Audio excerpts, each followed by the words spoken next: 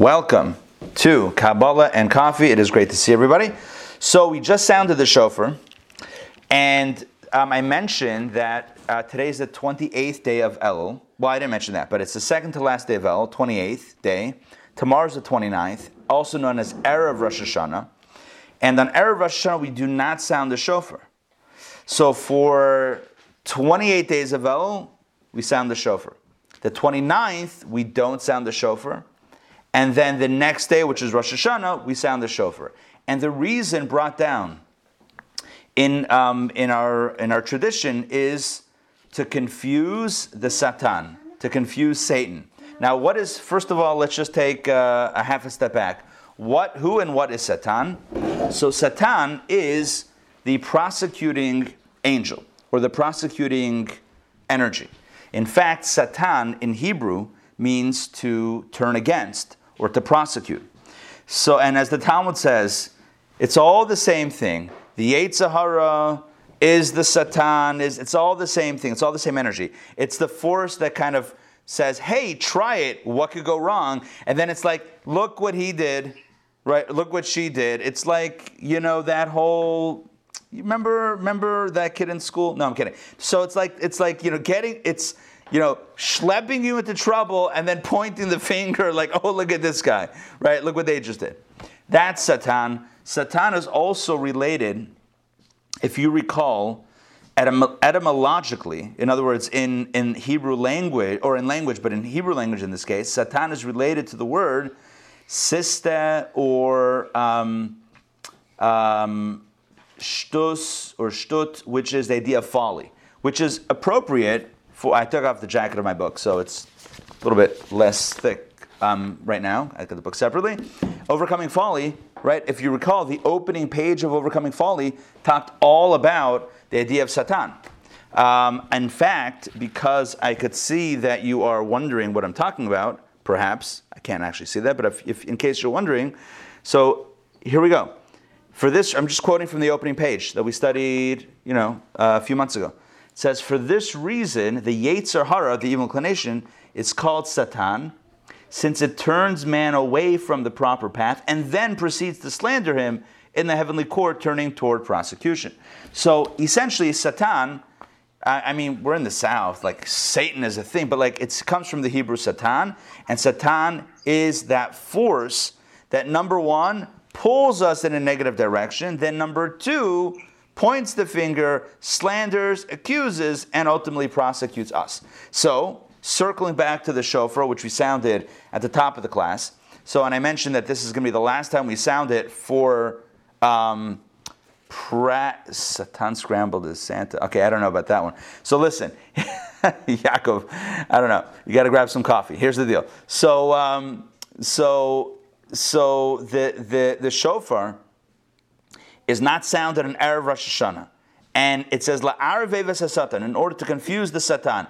And I asked the question before, I kind of asked it jokingly, but the question's brought down in the good books. What does it mean that we're confusing the Satan? We took a day off from the shofar. Tomorrow we'll take a day off from the shofar. So Satan's going to be like, oh, maybe I missed Rosh Hashanah. They didn't blow the shofar today. Oh, well, let me pack up all my prosecutorial files. I think I said that right. Let me pack up all my files and go home. I guess I missed the boat this year. And then, you see the Satan walking away, very sad. And, I missed the chance this year. I'll get him next time. Those kids got me again. And then we show up the next day, blow the shofar. Meanwhile, he's on vacation in, I don't know, Death Valley. Where does Satan go to vacation? I'm just thinking. And the next thing you know, that was a joke. The next thing you know, it's like we're in the clear because there's no, we show up to the court case, the heavenly court case. They're like, and for the side of the prosecution, no one shows up. Boom, we got it. Is that what's going on? Because you would think year after year, the Satan would actually, as I said before, just order the Chabad, just put their name on the list, get the Chabad calendar, be like, bro, I know what's going on here. You're trying to fool me. It's done. So the truth is, the Rebbe discusses this, and the Rebbe explains that it's not a game. It's not a calendar, fooling situation. No, what it is the confidence. And it's the confidence that is intimidating. We stand tomorrow, Erev Rosh Hashanah, with such confidence that we are in a good place, that we don't even need the shofar anymore to remind us to get to a good place. The shofar is like an alarm clock. Okay, honestly, this is how I go around, wake up my kids in the morning for school. Right, guys? I got a few, yes? They're shaking their heads no, but what they really mean is yes. I go around with this. It's like, guys, it's 6:45, time to get up. And they're like, what's going on? And then it's like, and they're like, what is happening here? And I'm like, it's an alarm clock. Right, Ellie? Yes? No? That what? One time it happened? I don't. Did I once do that? Did I once wake you up with a shofar? Yes? See, I think I actually did. Was it this year? No. The shofar made the moth fly. It made the what fly? The moth. The moth? I don't remember. Okay, it could be. Now, getting back to the story. So what's the point? The shofar reminds us to shapru ma'asechem, as it says in Scripture, to repair, fix our ways. Shofar is really, shapru means to beautify or to hone, to fix, to correct our ways. It's the alarm clock, it's a call to action, it's whatever you want to call it. It's a spiritual jolt. One second. The shofar is just like Alarm clock? Yeah. Yeah, to wake you up? Yeah. Right, see? Yeah, Reva's on it. For teshuvah. For teshuvah, good. So it reminds us. So not blowing, listen to this, so not blowing the shofar. I don't know why I'm teaching this class. Riva, step into the saddle here. No. Okay, fine. So so here's the deal. The shofar, not blowing the shofar tomorrow, Erev Rosh Hashanah, is a statement. It's like a boss move, which I'll translate. It's basically, it's like we're so confident that we got this, that we're in a good place, that we're going to be signed, sealed, delivered for a good year. We're so confident that we don't even need the shofar anymore. We don't even need the shofar to get ready for this. It's kind of like a baseball player, I don't know. I'm thinking out, whatever, random. I don't know. Don't analyze me for why I'm coming up with this analogy, but it's like a baseball player coming up. It's day 7, yeah. Coming up to like a home run derby, and like I'm in like casual clothes. I don't need to take batting practice. I'm just going to walk up and start slugging. It's like that is a message of intimidation to all the other players out there in that home run derby. I don't know if that example works, but it works in my head, and I hope you understand what I'm trying to say. It's like we're going to go into Rosh Hashanah without that last minute prep because we don't need it. That's how confident we are. And sensing that confidence, the spiritual confidence, not arrogance, but spiritual confidence, believing in the work that we've done, believing in Hashem, that Hashem knows where we are and knows where we want to be. Just in that space, the Satan is like, you know what? These guys have it. No, we're not confusing the Satan about the calendar date. That would be, honestly, that would be funny, but it would be a little too funny.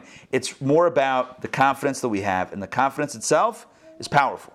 So, here's my message. This is like the opening message for today's KNC, Kabbalah Coffee. The opening message is, that was KNC, not KFC. That's a different class. So the opening message is, as we have now, 36 hours left to the year, let's take today as a day of reflection, like last chance, not last chance, sounds too scary, but like, the opportunity, if we've pushed it off a little bit, let's take today as an opportunity, take an hour or two, or half an hour even, or whatever, reflection, taking account of some stuff of the last year, think about what we can do better this year, and make that resolution internally, and make a resolution that you can really do.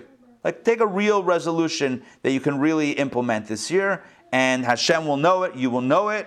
You can share it if you want with loved ones, with family, to help encourage you along. That this year it's always good to have others that know to help, whatever.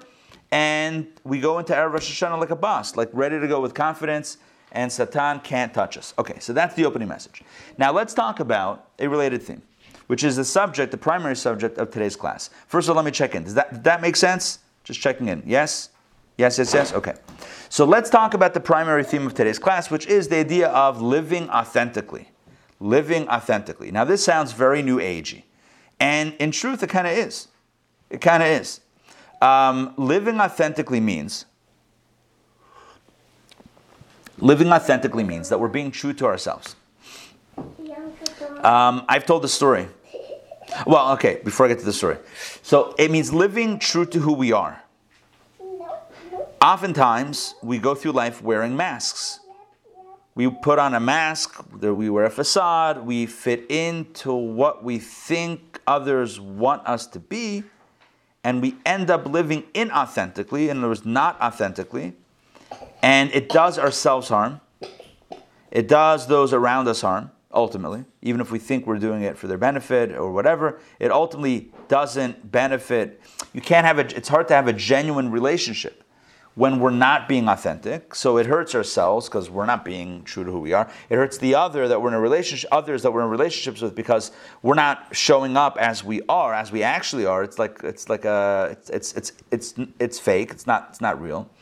And I don't know which is the worst part of it, and in addition to the above, self and relationships, it also hurts ourselves. It also detracts from our ability to perform and fulfill our purpose in this world. It's really hard to show up and do what we need to do in this world to fulfill our big purpose and mission in life if we're faking, if we're not authentic. So being authentic is critical for self, for other, and for purpose, which is basically the big three, right? There's me, there's you, and then there's the world. Those are the big three ideas. So living authentically enhances all three. I'm authentic, I'm real, I'm genuine, I'm at ease with myself because who I am is flowing through. I'm able to connect with others. Maybe not everyone, because this is who I am, and maybe that doesn't fit exactly with everybody else, right? Because not everyone is the same, not everyone is compatible. But those that I am compatible with, it's a genuine fit. And I'm able to do what I need to do in this world. I'm able to fulfill my mission because I'm living authentically. But here's the problem. It's great. Oh, it's a great slogans. Hold on. I see a question here about call-in number. What's the question? Call-in number for this class. I can try to find it. Hold on.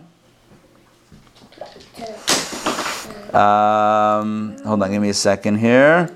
Okay, we're talking about authentic living,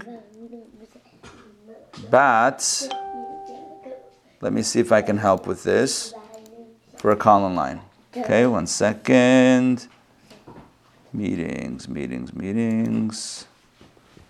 Do.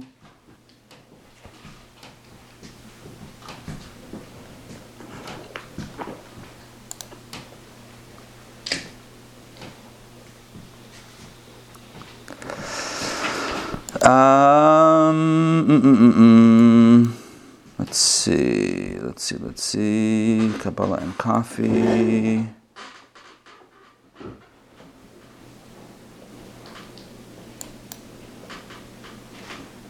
Okay, I don't know if this is going to work, but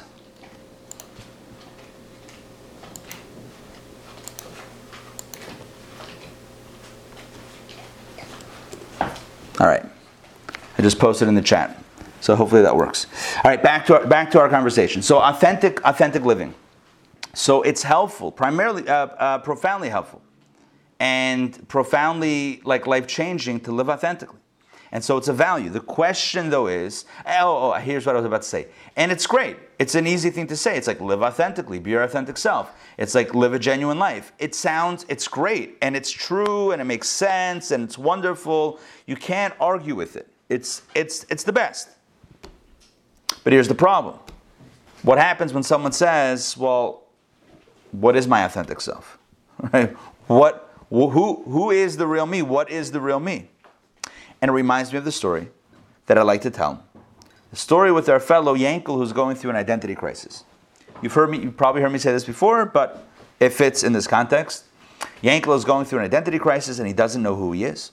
So his wife has an idea. And she says, take this red string and tie it around your big toe And anytime you have a question, an identity crisis question, who am I, you just look down at your toe. Maybe you have to take off your shoes and socks, but you look down at your toe, and you'll see the red string, and I know who I am, I'm Yankel. Perfect. And it works. Week after week, month after month, it works. One day, he's by the communal bathhouse. And there he is, and he's doing his thing, and he's showering, whatever it is. And the next thing you know, the soap loosens up the red string around his toe. And, as soap and water sometimes does. And the next thing you know, it's floating downstream. And it somehow gets around someone else's toe. At some point, getting weird looks from my kids. Anyway, it's a story. Didn't have to happen. So at some point, Yankel starts feeling his identity crisis creep in. He looks down and he doesn't see anything. There's no red string. Who am I? He's wondering aloud inside his own mind and heart. He looks around. He's looking around. He sees that the string is now around someone else's toe. He runs over to that person and says, I know who you are, but who am I? Anyway, so that's the thing. So the question is, that was a joke, who am I? It's not always easily answered, and it's not always solved by a string around the toe. So the question is, when we're trying to live true to our authentic self, what and who and what is our authentic self? Kabbalah has a very definitive way of addressing this. Kabbalah has a lot to say on authenticity and the authentic self. In fact, as I've described many times before, Kabbalah does primarily two things. Kabbalah describes the macrocosm of the universe and the spiritual dynamics at play in the universe. So it talks about God the Creator and Seder Hishtalshelut, which is the whole the mechanism of creation. It talks about the worlds, the different worlds, and the sphirot, the energies within the worlds, right? The macro stuff. And Kabbalah also speaks about the microcosm of the human being. Because we know in Kabbalah that the human being is actually called an olam katan. And those two words in Hebrew mean, in English, olam means world, katan means small. Not Katan, the board game. Katan meaning small. Olam katan means a small world or a small universe. You and I are small worlds. And what that means is what exists in the large world exists in the real world or the universe also exists within our own, hey Ellie, also exists within our own minds and hearts. One way to understand this is that just like the large world has sphirot, 10 energies, and 4 worlds, as I mentioned a moment ago, we also have 10 soul powers that match those 10 divine energies. We have 10 personal soul powers, and you know what they are, right? Of course, they're Chachma, Bina, Dat, Chesed, Gevura, Tiferet, Netzach, Hod, Yesod, Malchut, right? The wisdom, understanding, knowledge, love, discipline, compassion, ambition, humility, connection or communication, and leadership. So these are the various energies that we have in our soul. And we also have the 4 worlds. Our physical component, emotional component, intellectual component, spiritual component, etc. Hey, Ellie. Hi. Say hi. Maybe you just did. Wave. There you go. All right. So we all have that. We are like a biosphere, if that's the right term. We have our own kind of ecosystem that parallels, that mirrors the larger universe. That's the way it is. So Kabbalah does a lot of work, spends a lot of time speaking of, well, what's inside the human being. And there's a lot of stuff. As I mentioned a moment ago, there's the physical stuff that has all of its drives, including the animal soul that drives the physical body towards survival. And sometimes that's at odds with the godly soul, spiritual drive, which drives us toward selflessness. Right? So, just a simple example. You have some food. So the animal soul says, eat it. The godly soul says, share it. There you go. And it's not only food, it's any resources, right? The animal soul says, hold on to it. You need resources. And the godly soul says, share it, right? Yes, obviously you need resources also. You need to keep some, but let's think bigger. Let's think outside of self. Don't only think about self, think about other, world, purpose, mission, etc. So Kabbalah defines the self as being something that is a little complicated, multi-layered, multifaceted, but that has a definitive core, and that's what we need. That's the information that we need in order to truly understand what living authentically means from a mystical perspective, from a Kabbalistic perspective. Again, Kabbalah teaches that you and I are really complicated. It's a lot of different dynamics at play, but there is a definitive thing, or there is a definitive understanding of what is at the core, essence, true, authentic reality of our being. What is that? You probably know the answer. We've talked about it before. We've studied it before. We have a godly soul. We have an animal soul. We have a selfless part of self, an anti-self self, and we have a self-asserting self. And both are powerful, both are strong. In the book of Tanya, he likens it to two wrestlers. As my son Shalom likes to say, wrestling is the only sport where two people are fighting over a belt while none are wearing any pants. Right, Shalom? Did I get that joke right? Anyway, so it's like the Tanya refers to it. Listen, Tanya refers to this struggle as a wrestling match. It's a wrestling match. The godly soul on one side, the animal soul on another side. And they're wrestling over dominion over the body. Dominion over our thoughts, our speech, and our action. The godly soul wants us to think higher thoughts, speak higher words, and do higher things. And the animal soul says, no. Come down here. Think this. Think down here. Speak lowly things. Do mundane things. Yes, as Adina Malka mentioned, Jacob and Esau. In Tanya, as you and I have studied, right? Tanya, it says that this is the ultimate, this is the deeper meaning of the twins, Jacob and Esau. Right? Jacob represents the godly soul. Esau represents the animal soul. Again, the noble self, the higher self versus lower self, selfless self versus selfish self. But like Rebecca, their mother, we're all pregnant with twins. We all have these twin forces inside, and each is struggling. This is what Adina Malka was writing in the chat. Each one is wrestling. Right? The Torah tells us that when Rebecca is pregnant, the children were wrestling. They were struggling inside of her. And she wasn't sure she didn't know she had twins. She was wondering why all of this turmoil inside. Until she went to the oracle, to the prophet, and the prophet said, you have twins, and each one is pulling in a different direction. Hence the struggle.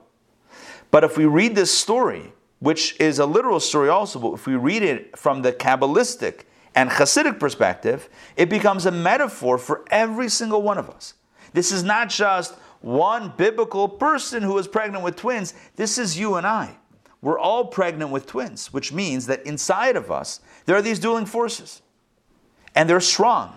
The animal soul is pulling really hard downward. The godly soul is pulling really hard upward. And we sometimes feel stuck in between. We're conflicted. What should I do?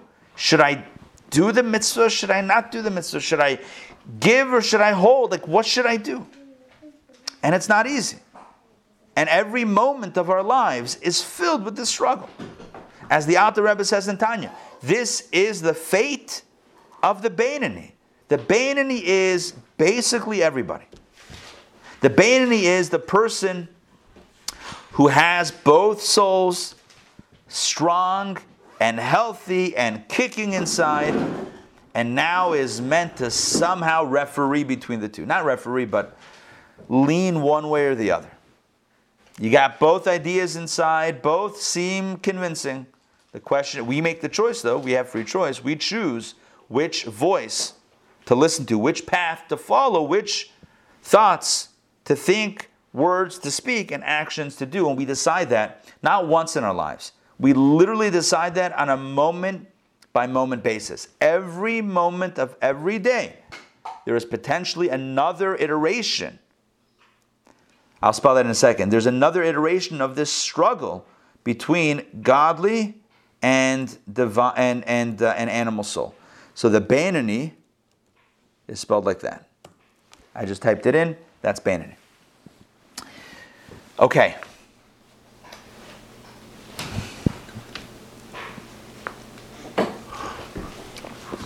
One of the big ideas of Tanya, and this is the main point, is that although we have two souls, do not think, do not make the mistake to think that both are equal and both are parallel. Although it seems like that, and if you only read certain chapters of Tanya, you might walk away with that impression that they're equal, powerful forces, godly soul, animal soul, godly soul, and they're vying for control over our minds, mouths, and actions, hands, whatever. But later on in Tanya, he says, you need to know, you and I need to know, we need to know that the core of who we are is a godly soul. It's not simply two dueling wrestlers. It's more like, I don't know of a good analogy right here, but the analogy that I'm thinking of is an onion. I don't know if an onion is like, okay, whatever. It's like an onion. Something that has a peel to it, right? Not a peel, but a peel. You with me on that? Yes? All right, language. It's great. So there are layers, and you peel layers, and then at some point, there's a core. And what's the core? The core is the godly soul, every day of the week. Even if somebody has piled up layer after layer after layer on top, not just the natural animal soul layer, but has, through actions and choices throughout their life, has added new layers of concealment to the core, never gets rid of the core. The core is always there, and it is the core. Even if a person doesn't see it or believe it, even if they deny it, it doesn't change the fact. So to give you an analogy, think of a precious metal. Think of silver. Think of a silver candlestick. Oh, might be some silver candlesticks right behind me. Right? Think of a silver Kiddush cup. And think how naturally the way it works is with silver, it tarnishes. Right? It turns a darker color. So what's the solution? You polish it. And what happens when you polish it? You restore that beautiful silver color. So what happens? Imagine somebody gets a set of pure silver candlesticks, or a pure silver Kiddush cup. In Yiddish, we would call this leichter. It's the light, the candlesticks, and a becher. Becher would be the Kiddush cup. So leichter and becher, pure silver. Let's say you get it as a gift. Person gets it as a gift. Let me just give you a better scenario. Let's say a bar mitzvah boy gets a silver becher, a silver Kiddush cup as a gift. Shalom, I'm not saying, you may or may not. This is not about you. This is a theoretical example. Shalom, in case you're wondering, Shalom's bar mitzvah is coming up in, please God, next month. Oh my gosh, did you know that? Are you ready? Yeah? No? Okay. All right, October 23rd. Save the date. Okay, back to the story. Imagine a bar mitzvah boy gets the silver Kiddush cup, and after 6 months or a few months or less, whatever, he notices it's beginning to tarnish. and it's getting to be a darker color, and it's lost its beautiful silver luster and shine. And so one day, his dad or mom walks in, and this young man, this young bar mitzvah boy, is sitting at the table with those silver markers, the ones that you shake and it has the little thing inside. They go, ksh, ksh, ksh, ksh. You know what I'm talking about? Like the silver ink marker. And there he is. He's repainting it with silver. You'll be like facepalm, like, no, you don't need to do that. Hold on, slow it down. You don't need to cover it with silver.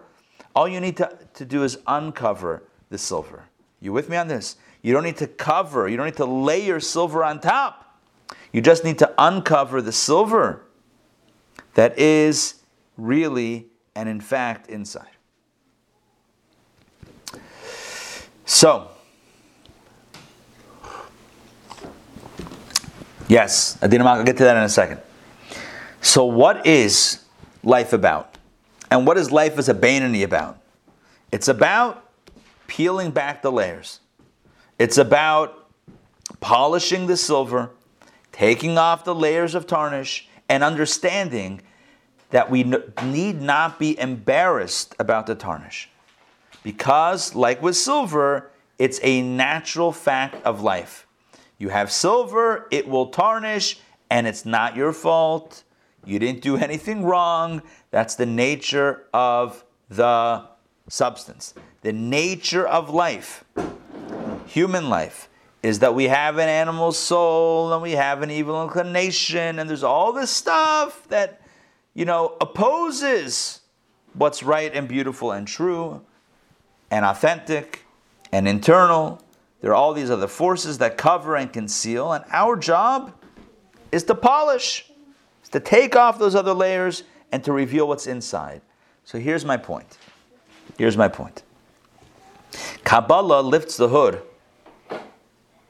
of the human being, lifts the hood of our internal psyche, internal dynamic, and says, you know what's inside?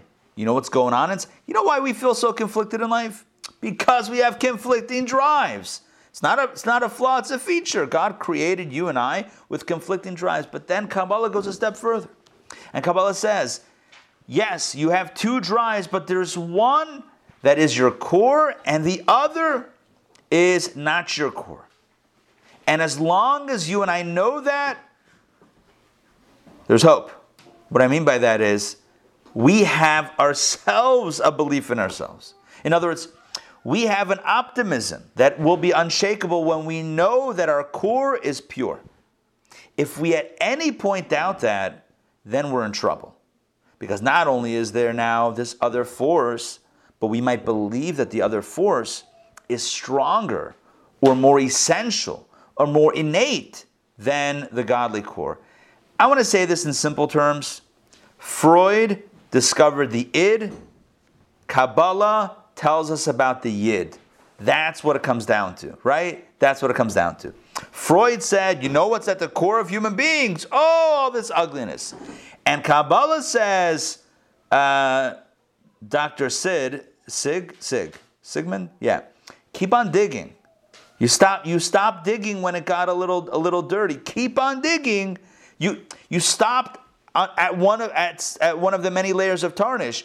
Keep on polishing, keep on digging, and you'll find a pure core. In my opinion, one of the greatest gifts that you can give yourself, that we can give ourselves this holiday season. It sounds literally like a commercial. This holiday season, treat yourself to a gift. What is in my opinion, one of the greatest gifts we can give ourselves is the gift of knowledge and awareness and really acceptance. To know who we really are, that we really are a beautiful, godly, divine, spiritual, holy being. That's our truth. Coupled with that knowledge is the knowledge that we're not always going to show up that way. And the reason is because there's other layers on top, or that can sometimes conceal. And that's okay. Well, it doesn't mean lean into the tarnish, but it means to understand it for what it is, and to then spend our time, spend our energy, focus on a daily basis, polishing the silver, trying to remove the layers of tarnish and jump in to that good place. That's life. That's life in a nutshell. So, the gift that we give ourselves this holiday season, as we approach Rosh Hashanah, coming up in 36 hours, right? Less than 36 hours now. Rosh Hashanah is going to begin tomorrow night. 36? 36? Yeah, 36 is in the night tomorrow. Tomorrow night. Ooh, very smart. Riva, can I see that for a second? Ooh, we're going to show everybody what this is. All right, we're taking a quick break. This is a message from our sponsor. It's a beehive. Beehive? Yeah. Love it. And what goes inside of it? Real honey. Real honey. Can I open it? No. Yeah, you can. I can? Yeah. I don't think I am going to. We'll wait for, this is a mom thing. Okay, so this is Riva's, be very careful though. Okay, it worked. Okay, so it opens. This is for the honey, for the apples and honey. This is really beautiful. I love that. Okay. I couldn't close it off. So you can give yourself one of two gifts, maybe both. Gift number one is that really cool thing, that really cool honeybee honey jar for your apples dipped in honey for the sweet new year. But for a spiritually sweet new year, right? In addition to Riva's honey situation, for a spiritual new year, it's about... It's two bucks together. That one and that one. Yes. It's about giving ourselves the gift of, I don't know how to say this in one word, not acceptance. It's more than knowledge, awareness, connection with truth, but that's too many words, whatever. It's all of the above. It's the gift of knowing who we are. It's the gift of getting in touch with our authentic self. That's what today's about. Today's class is about recognizing our authentic self. And our authentic self is holy. It's divine. It's pure. And it's sweeter than honey. Almost as sweet as honey. Yeah? That's who we are. Everything else, it's also in us, but it's not who we are. It's part of our reality, but it's not the core. Knowing that it's not parallel forces, but it's a core and a cover, helps us embrace the truth. And it also, let me add this point, which I think I was talking about, but maybe I didn't say this word. It also helps with optimism. Optimism. Optimism means that we are confident that it will be good, that we will be okay, that we will polish that silver and bring back out that fresh Becher look, that fresh Leichter look, that new car smell. No, that fresh silver shine. Yeah, knowing, as Yaakov said, knowing that I'm a good person, knowing that I am a godly person, knowing I am a beautiful person.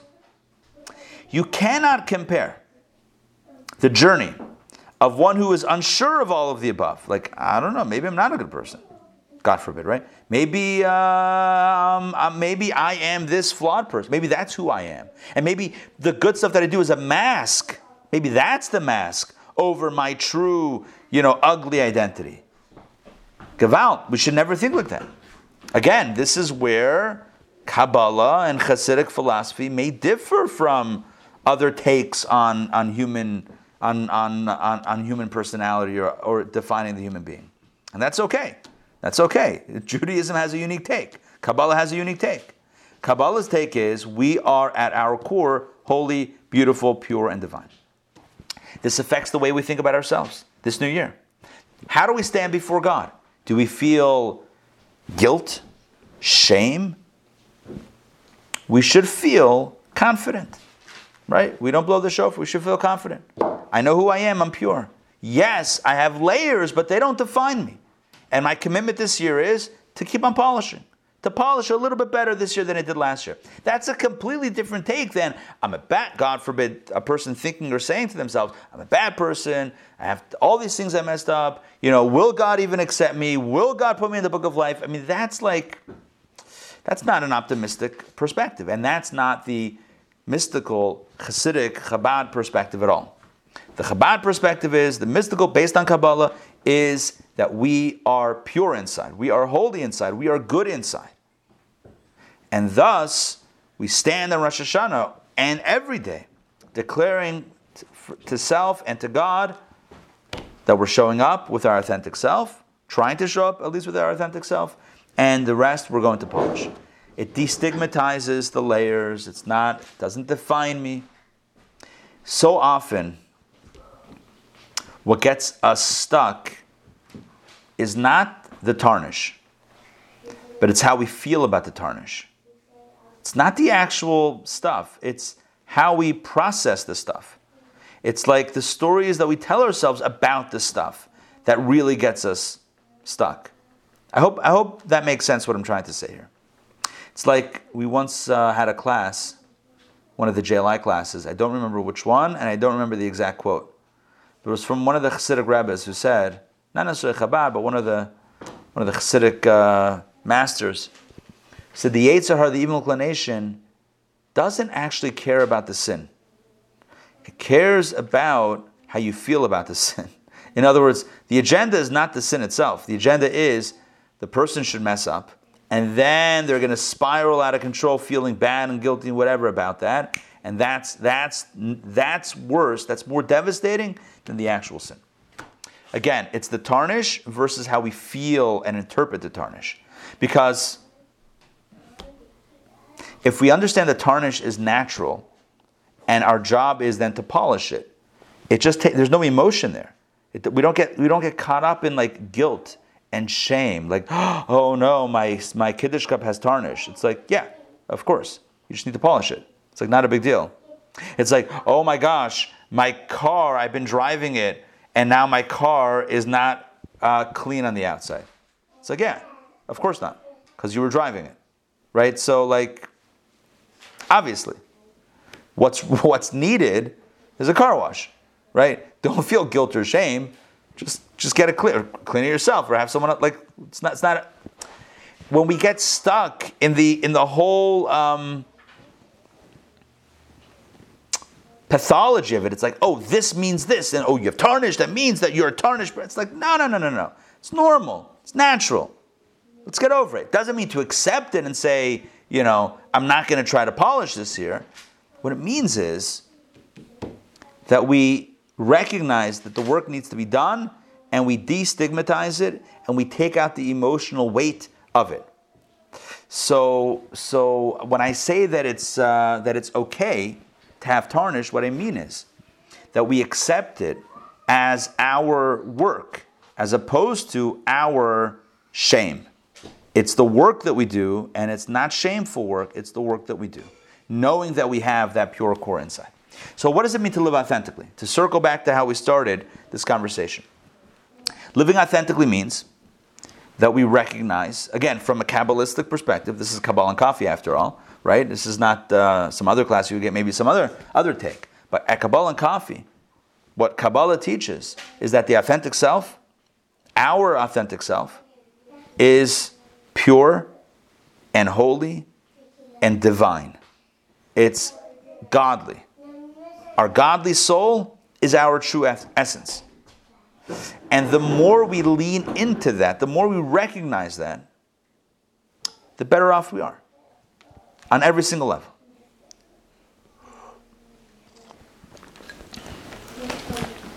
And so this takes us back to our conversation in our text, Overcoming Folly.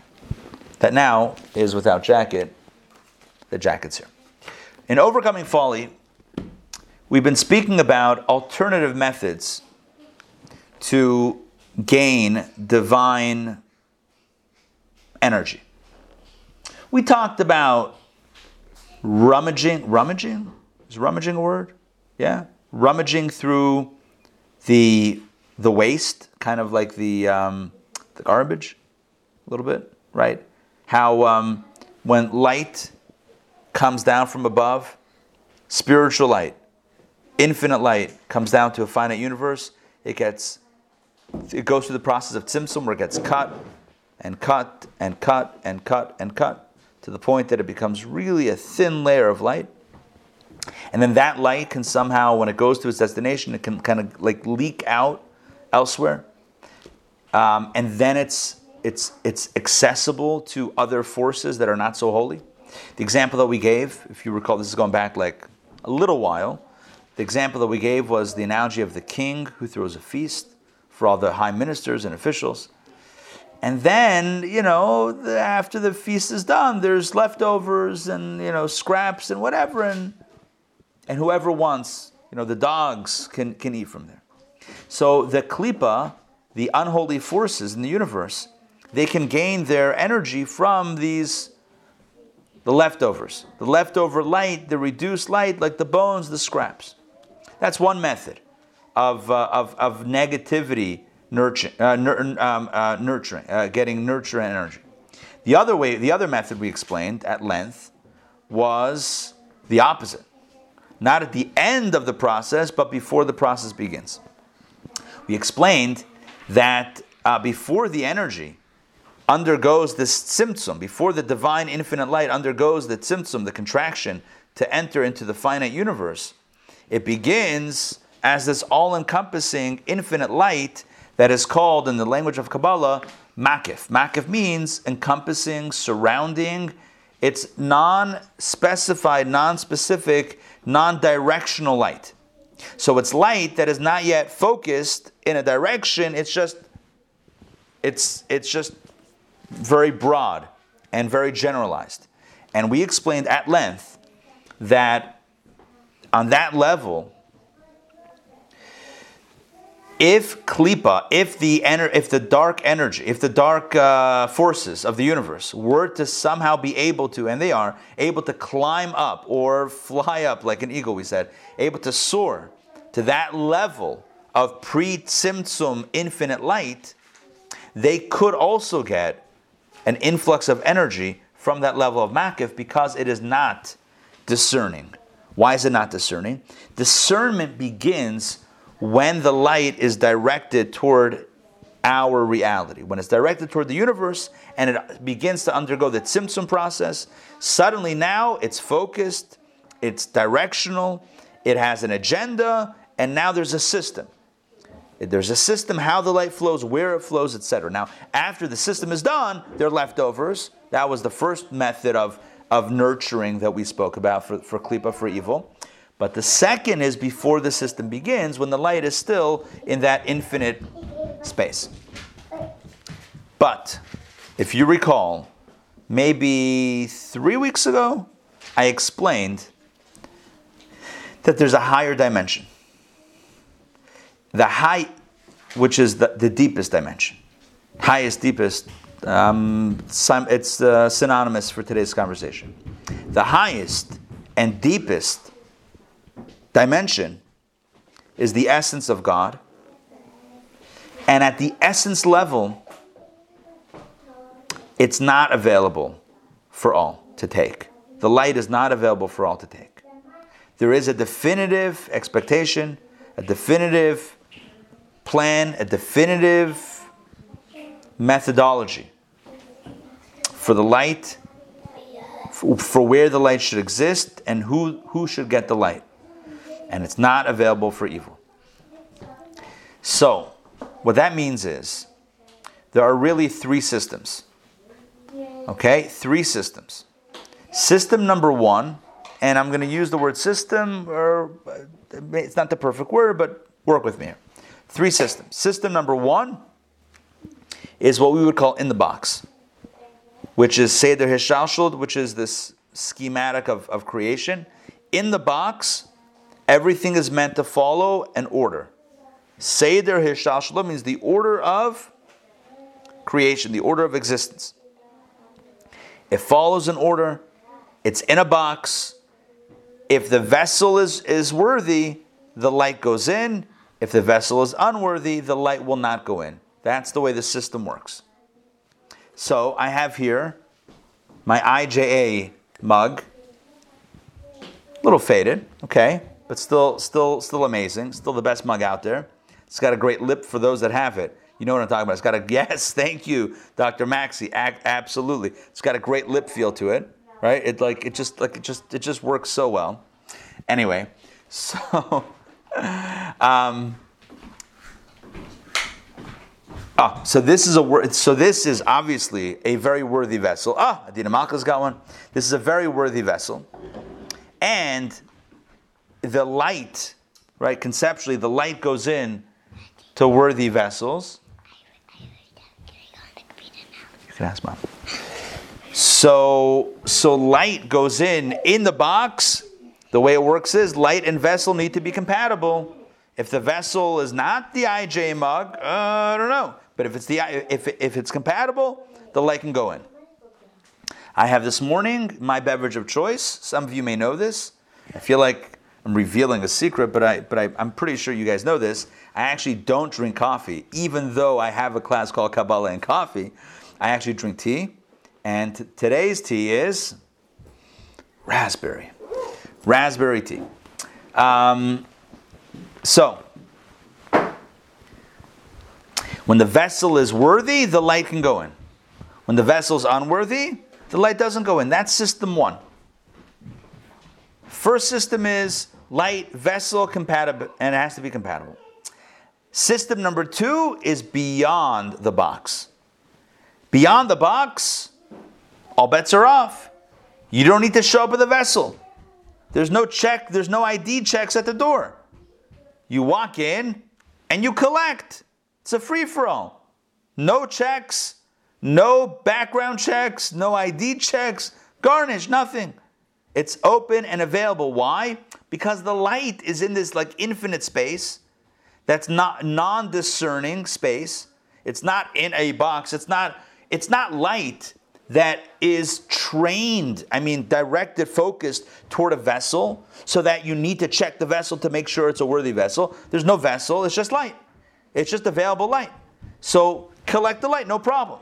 So that's system two. So system one is light vessel is very, very, very precise. System two, all available. But system three is what I mentioned 3 or 4 weeks ago, and we circle back to it today, and this is the focus. System three is essence. So there's box, out of the box, and then essence. And in the state or the level of essence, pure, divine, godly essence, there's no free-for-all. There's no free-for-all. It's authentic. Like I said before about the human being, that you and I, it seems like sometimes it's a free-for-all, who knows, whatever. But then, tarnish here, tarnish there. But there is an authentic essence. There is an essence that is who we are, and that is pure and divine. The same thing is true with God. Yes, there is a level beyond the box where there is this free-for-all. And evil can take from there, and light and darkness is kind of all a mishmash over there. But go deeper, go to the core, keep on peeling the layers of that divine onion, said no one ever, whatever. Keep on peeling those layers and get to the core essence of God. And at that core essence, there are no two options. There is no duality, like within ourselves. At the core essence, there's no struggle. The struggle between the two wrestlers exists on a more surface level or on a more external level. At the core, there's a pure godly soul. And the same thing is true with God. And I think that over the last few weeks, some of us in this group got a little uncomfortable when we were saying that when you go transcend this box, at that point, evil can also get an almost unlimited amount of energy. And many of you, I think, were thinking, it seemed like the energy was like a little like, what? By God, evil can also succeed? How does that even make sense? Not at the core. It doesn't make sense. Correct. Anyone who was bothered by that or felt a little uncomfortable, for good reason. Because at the core of God, so to speak, who am I to define the core? But Kabbalah teaches, at the core of the divine essence, there is only light. When I say light, there's only place for that which is light and not darkness. Only good and not evil. And it comes from the most authentic place of God. So yes, There is a place where it's a bit random theoretically, but at the core, it is purely a choice of good. To circle back to terminology that we used a few weeks ago.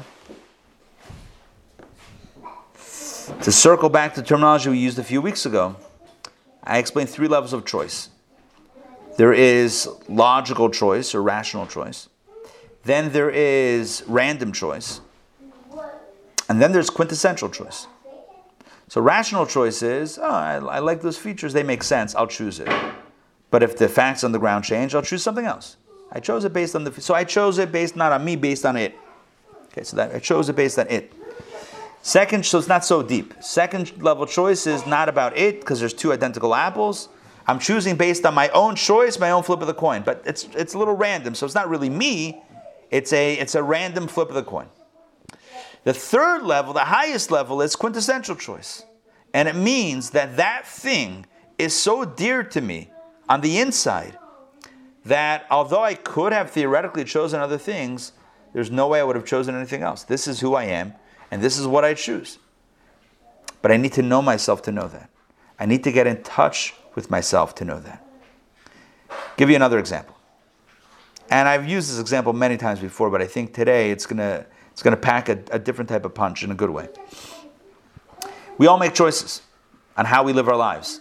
Every single day, every single moment of the day. I said this before, right? We all make choices. What am I going to do with my time in the next hour? What am I going to do with my time today? Something higher, something lower, something something selfless, taking, giving. What am I going to do? It's a choice we all make.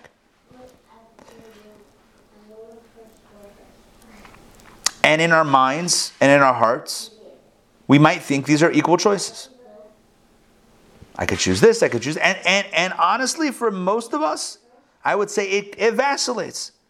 Some for me, some for you. And me and you could be me and God, let's say, right? Sometimes I'm going to do what I want. Sorry, God. And sometimes we'll do what God wants. Sorry, me. Right? It's like a little for me, a little for you. We go back and forth. But what happens when our authentic self shines through? What happens when we get in touch with the core essence of our being? What happens when our quintessence is awakened? There's no other choice. And the example for this brought in Tanya is when, historically, when the Jew was told that they have to renounce their faith or be put to death. And the Jew said, I will not renounce my faith, come what may. In other words, every other day there was a choice for what's good for me or what's good for God. But when the core is touched in a do or die moment, and the core essence of the soul is the tarnish, the layers are peeled away. And now what you see, what's exposed is the core of the soul. There's no choice. What I mean by there's no choice, there's no other option. The choice is an absolute declaration of self. This is who I am. I am nothing but who I am. I cannot pretend, I will not pretend to be something that I am not. This is who I am. That's what Mesiras Nefesh is. That's what self-sacrifice is. It's about proclaiming and declaring loudly and proudly, this is who I am. This is my authentic self. Come what may. I'm not going to mask it. I'm not going to hide it. I'm not going to conceal it. This is who I am. When that happens, it's an absolute game changer. It's an absolute game changer. But the truth is that we're not always living at that level. We're living on a level where there's the tarnish and there's the silver. And we see a little bit of both. And we give energy a little bit to both. So what's the idea? The idea here is that we're getting in touch with who we really are. And in that process of getting in touch with who we really are, we assert a choice of self to which there is no opposition. And the same thing is true above. 3 levels of choice within self, 3 levels of choice above. There is the rational choice. Yes, light is better than darkness. There's the random choice where flip of the coin, it could go either way. Darkness also sometimes wins. Sometimes heads, sometimes tails. But then the deepest level of quintessence is where there's no other option, not because it looks better, it looks shinier, this, that, but because that's who God is at the core. God is aligned with goodness. God is aligned with light. And that's at the core. All right. So now with this in mind, I think we can jump inside to our text and read together. Okay, but before we do that, let me jump in and ask you guys to unmute if you have a question or a comment. Jump in with questions on what we just studied, please. Just say that how beautiful is this class. It's like the preparation for Rosh Hashanah with light, with love, and thank you very much. Thank you. Rabbi, what is nefishus? I didn't understand that term. Nefishness or something? Oh, nefesh habahamis. Did I say that? Yeah, how do you spell it and what is it? Got it. It is the animal, it's the animal soul. Nefesh habahamis. Animal soul. Is my screen frozen? Or can you guys see? Black right now. It is black right now. Interesting. Okay. Maybe my bandwidth is getting killed. Is everyone online? Yeah, it was frozen a few minutes ago, but you were still talking. Okay. Now it's black. Got it. Okay. Not sure what's going on with my screen. Let me try to stop video and turn it back on. Let's see if that restarts it. Yep, you're back. All right. The power of Zoom. So it's Nefesh HaBahamis. I'm going to write it into the Ha-Bahamis. Not like Bahamas. That's something else. Nefesh Ha-Baham. I'm going to go Bahamit. Nefesh Ha-Bahamit. Okay, I'm writing in the chat. Nefesh means soul. Ha-Bahamit means animalistic. So that is the animal soul, but that's just the Hebrew way of saying animal soul, right? An animal soul is not bad. It's just self-oriented. It's about self-preservation. Like think of an animal who in the jungle is killing to eat, right? The animal kills the other animal to eat. So it's not bad. I mean, unless from the other animal's perspective, yeah, it's bad. But like it is what it is. It's like the animal is just trying to survive, and that's its deal. Okay, so let's jump in. Yeah. You also mentioned, I think you gave the Hebrew word for life mission, but I didn't catch that. I don't remember. Avodah maybe? I don't think so. No, avodah. I'm just writing it in. I don't remember. Okay, maybe if it comes back, then stop me. All right. Let's jump in to the text. Oisios machkimos. It says the letters, seeing the letters of Kabbalah make us wise. When we study Torah with the text, it makes us wise. So let's become wise through the letters. Okay, we are going to jump into chapter number 2 of discourse number 10, page 160. If you have your book, page 160. By the way, these books are back in print. When we first started, they were not in print. You can get your copy of Overcoming Folly wherever good Kabbalah books are to be found. You can find it on the publisher's website, kahat.com, or Amazon probably. Anyway, chapter 2, 160, here we go. Inner and outer makif. Remember, makif means the transcendent, and the transcendent level, we said it could go either way, but that, as we'll see today, is only the outer, external level of makif. The inner makif only goes one way. That's the authentic self of God, and that there's only one choice. So here we go. Let's read that inside here. Within the inwardness and essence of the infinite light, you see that inwardness and essence, authentic self of the infinite light, those who perform mitzvot occupy first rank. What that means is aligning with godly values, right? And the way he's referring to that as performing mitzvot, but it's certainly it's aligning with divine values at its core. that is what the inwardness and essence of the infinite light is all about. So yes, there is a random light generator element to it as well, but that's outer makif. The inwardness and the essence of this infinite light is actually reserved for aligning with that truth. All we have said before, Discourse 9, Chapter 3, about everyone, right, being able to receive from the makif, even klipot and the sitra achra, that refers only to the external aspect of the makif. This sentence is really important. In other words, everything that we discussed the last few weeks about it being a free-for-all, anyone who wants evil, negativity, darkness, anyone can access the infinite light or the makif light. Yes, that was only the external aspect of the makif. However, within the internal aspect of the makif, in other words, the quintessence, the authentic self of the makif, the intention is unequivocally for the fulfillment of Torah and mitzvot. Take a look at where this idea is found, not just in Kabbalah, but in the Midrash. Now, you and I know that the Midrash is the allegorical teachings of the Torah, or the allegorical interpretation of the Torah that contains many mystical secrets. By the way, this reminds me, I'm going to stop sharing for a moment. Raise of hand, who remembers when we recently did a course called Curious Tales of the Talmud? Yes, you remember we did that course recently, Curious Tales of the Talmud?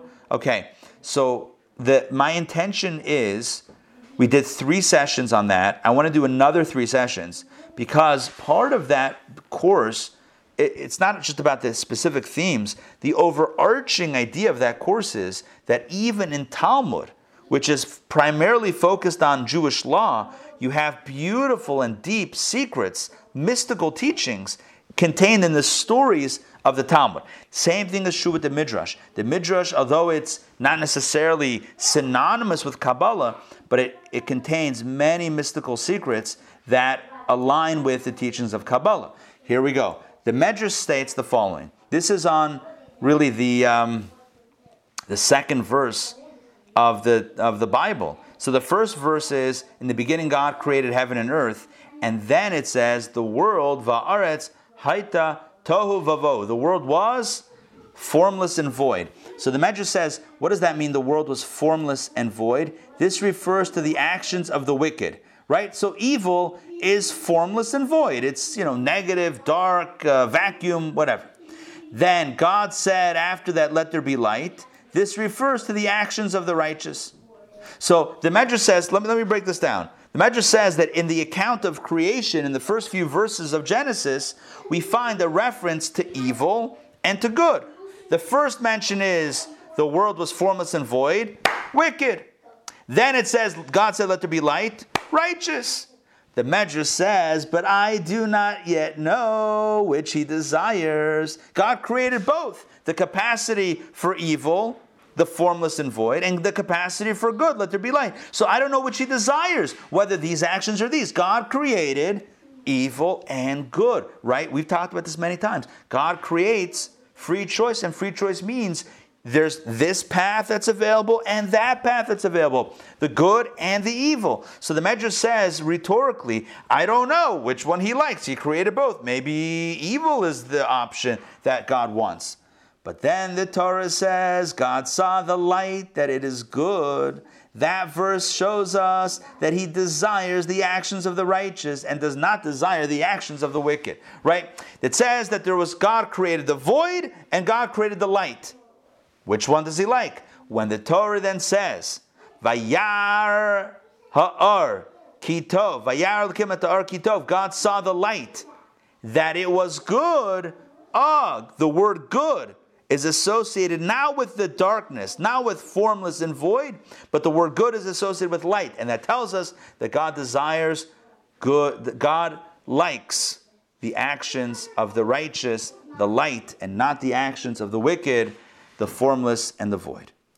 Does this make sense? Yes? The Midrash says, basically, there is a realm where both are options. There is a realm where both are available. There is a realm where both are created.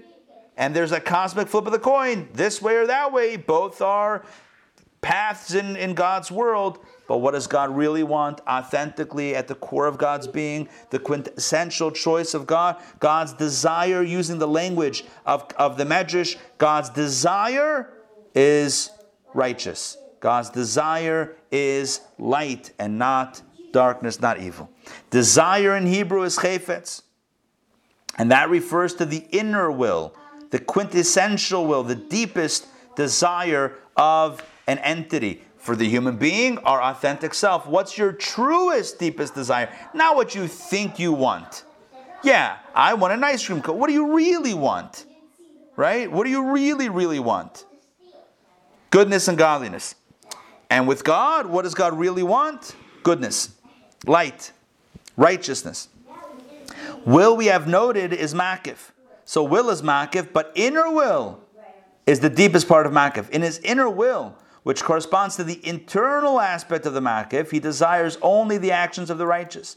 From the inner makif is bestowed the root of the beneficence that is granted to an inward manner, granted in an inward manner, namely Seder Shalshut. In other words, from the inner level of makif, that is from where the internal light in vessel flow originates. And that in Seder Shalshut, in the box of creation, that is what flows into creation, light into vessel, but it all comes from the deepest core of God's desire, which is goodness, which is righteousness.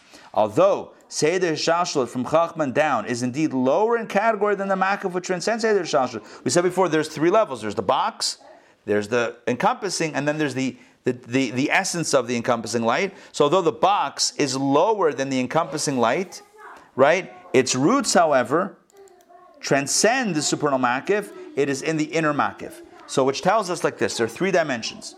There's the box, there's the encompassing light, so the light in the box is light in vessel. Then there's outside the box is encompassing light. And then there's the deepest essence, the highest level, deepest level, whatever you want to call it, the deepest core essence, which only desires the righteousness, goodness. And that becomes the source for the way things operate in the box. So the truth is, the aberration is that middle level of makif where it's a coin flip of which one will get the energy from. That is more the aberration more than anything else. So the core essence is righteousness. Then you have the coin flip, the flip of the coin, and then you have the light in vessel system where everything works based on viability and appropriateness. Okay, back inside 162. It follows then that Israel, who received through Torah and mitzvot from the inner light of Seder Shalshut, ultimately received from the inwardness and essence that is infinitely higher than the makif. So what it's saying here is that when we study Torah, which we're doing right now, when we do good deeds, mitzvot are good deeds. When we do good deeds, acts of kindness, right? Acts of goodness and kindness in this world, making the world a better place. When we do that, right? We draw from the inner light of Seder Shalshut, and at the core, we're receiving from the inner divine essence that transcends makif, which means that ultimately crime does not pay. If we stop paying attention last week or the week before, we might have thought crime pays. Look, you can do whatever you want, and you could still get energy from this level of makif where light and dark don't make a difference. You can collect from there. What we're saying today is no. Go deeper than that. When it's deeper than that, we'll reach a realm where specifically what's wanted and desired is only the righteousness, good actions, good deeds.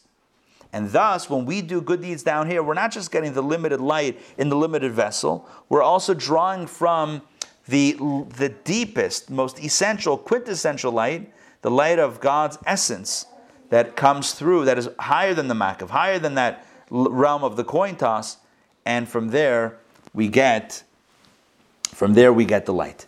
The advantage here is that the light is bestowed inwardly and unites with Israel.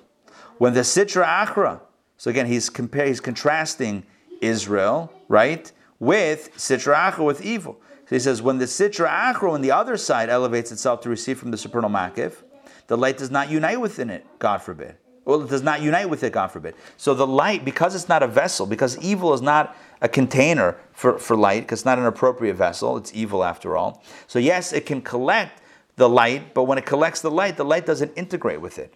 It doesn't unite with it, God forbid. For the sacred cannot merge with the profane. That's the big rule in the cosmic spheres. The holy doesn't merge with the unholy. So yes, the unholy can collect from there because it's a high, transcendent level, but it doesn't unite on that level. Particularly since this is an encompassing illumination, it's a level of makif, not an inward and permeating one. So the light is totally distinct from the Sitra Achra, and it has no relation with the light in any form. In other words, the Sitra Achra, has no relation with the light in any form. So yes, evil can gain energy and vitality from that realm, but the energy and vitality it receives, number one, is ultimately not sustainable. Number two, it doesn't unite with it. But the souls of Israel, but for the souls of Israel, and that again, he's referring to, this is a general way that he's referring to those that are doing good deeds, etc. But for the souls of Israel, the light illuminates inwardly and becomes one with them, as explained. So it will be understood that the source of the beneficence is far higher than the makif. So this last line is summing up really the intention of this entire chapter that we started today, chapter 2 of Discourse 10, which is to flip it back to the side of goodness and righteousness. Because thus far, it's been seeming that, look, there's a certain point, there's a certain reality, certain realm where goodness and kindness and good deeds don't matter. So whether you did good or didn't do good, everyone gets from the same bucket. And what we're saying today is, yeah, but that's not the highest bucket. And that bucket ultimately stops at some point. And that bucket never integrated. When somebody that is doing negative things is collecting from that bucket, number one, it's not sustainable long term. Number two, it never integrates with them. Because it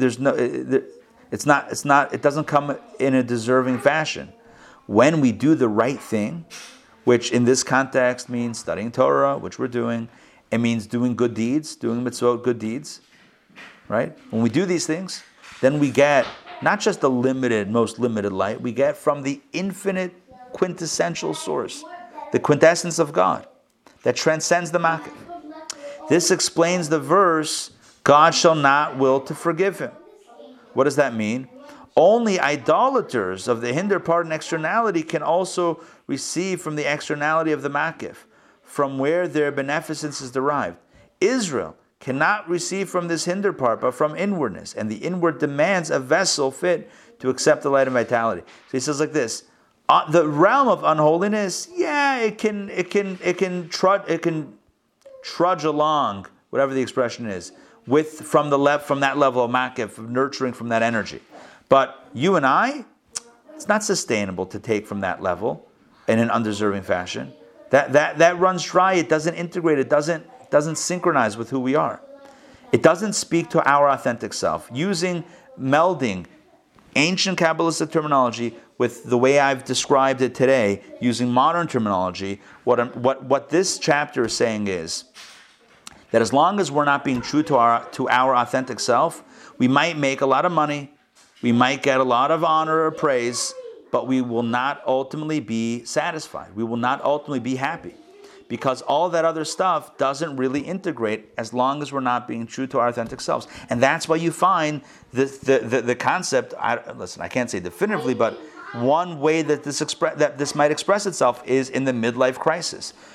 Not every midlife crisis is the same, but what might a midlife crisis look like? It might look like a person realizing that yes, they have the job, they have the career, they have the money, they have the house, they have the car, but is this what I want for my life? Where does that come from? It's not. This is not. And by the way, let me just tone this down for a second. This is not good versus evil. This is authentic versus inauthentic. That's what I'm trying to bring this back to. Authentic versus inauthentic. And midlife crisis means a person one of the expressions could be, a person wakes up one day and says, I'm not living authentically. This is not what I want to be doing. Yes, I might be successful, but this is not who I am. This is not who I want to be. This is not what I want to be doing. But sometimes a person doesn't even know why they're going through this crisis. A person doesn't even know why they're questioning everything and why they don't feel good. Because everyone else says, oh, you should be happy. And based on the checklist, right, the checklist that the world gives us, society gives us, all the boxes might be checked. I mean, please God, right? So it should be, right? That all the boxes are checked. So then why am I unhappy? So what's wrong? The question is, what's going on inside? What's at the core? Are we accessing the quintessence of who we are? Right? Are we accessing the godly soul inside? Are we expressing the godly soul inside? Are we giving a voice to the inner core of who we are? And if the answer is no, then it makes sense that we're unhappy. Why are we unhappy? Because the core being of ourselves is not being nurtured. We're not accessing our authentic self. We're not living true to self. So you Google, I mean, you could, if you want, right? Living authentically, or advantages of living authentically. You find lists, checklists. Oh, if you live authentically, this happens and that happens and this good and that good. But for you and I, we have a spiritual understanding of what that means. Living authentically doesn't mean, I decided I want to be an artist, so now, I'm going to paint, or I decided I want to be a lawyer, so I'm going to practice law, or I decided that I'm going to be it's not about what we do in a vocation. It's about who we are inside. It's about giving rise to our spiritual core essence. That's really what it means to live authentically. And that ultimately should express itself in our art, in our law, in our account, whatever we're doing. But the authentic self can express itself through that, and that is the magic combo.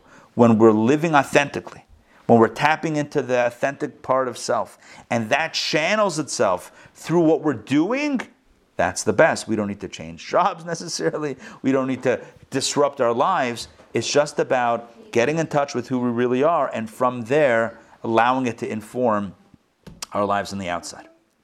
So, what this means, practically speaking, connecting the modern with the ancient Kabbalah. What we're saying today is, yes, there is a way to live for a certain amount of time, in this place of discord, in this place of vacillation between light and darkness and good and evil, and sometimes evil prospers. Sometimes good finishes first. Sometimes evil finishes first. Ends up in first place.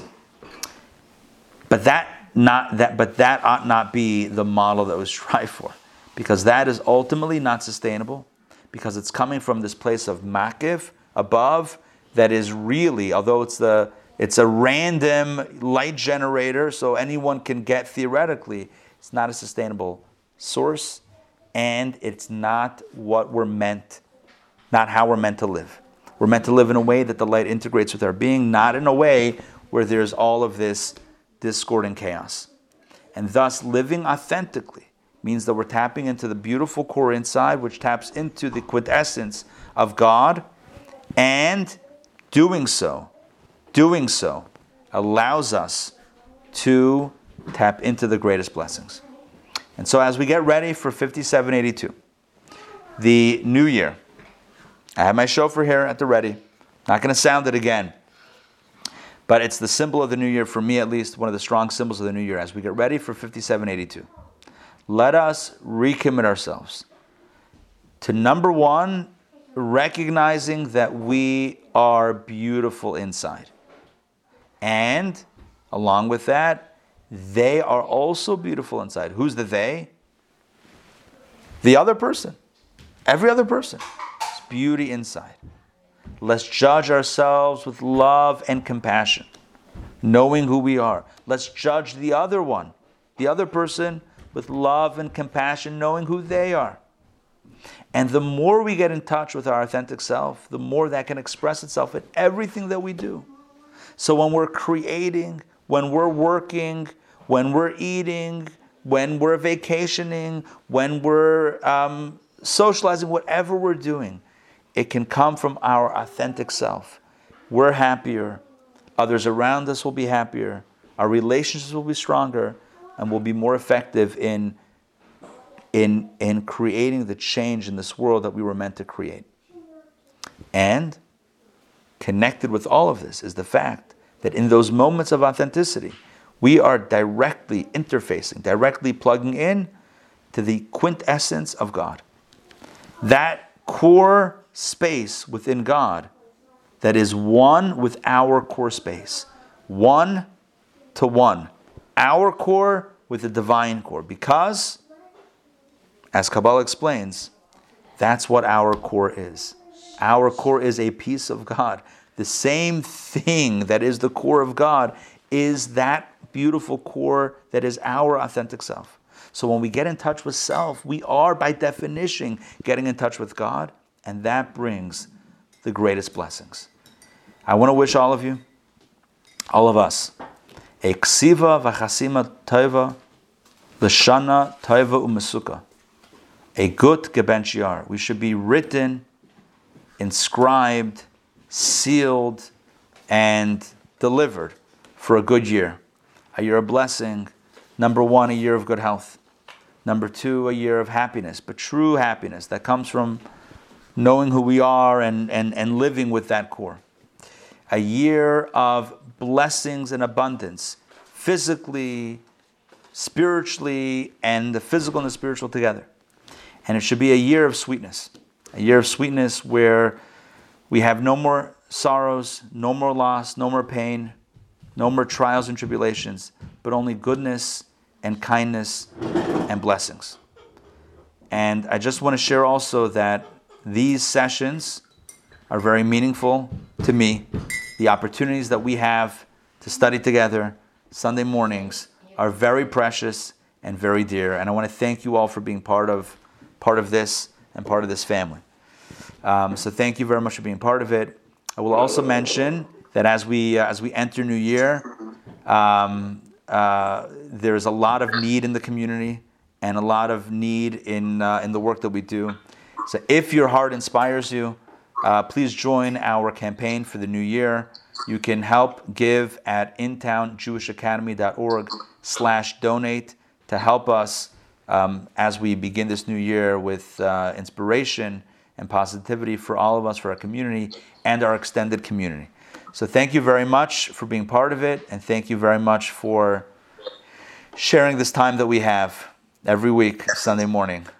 Lots of blessings, lots of love, and Shana Tova. Shana Tova. Take care, everybody. Shana Tova. Bye, everybody.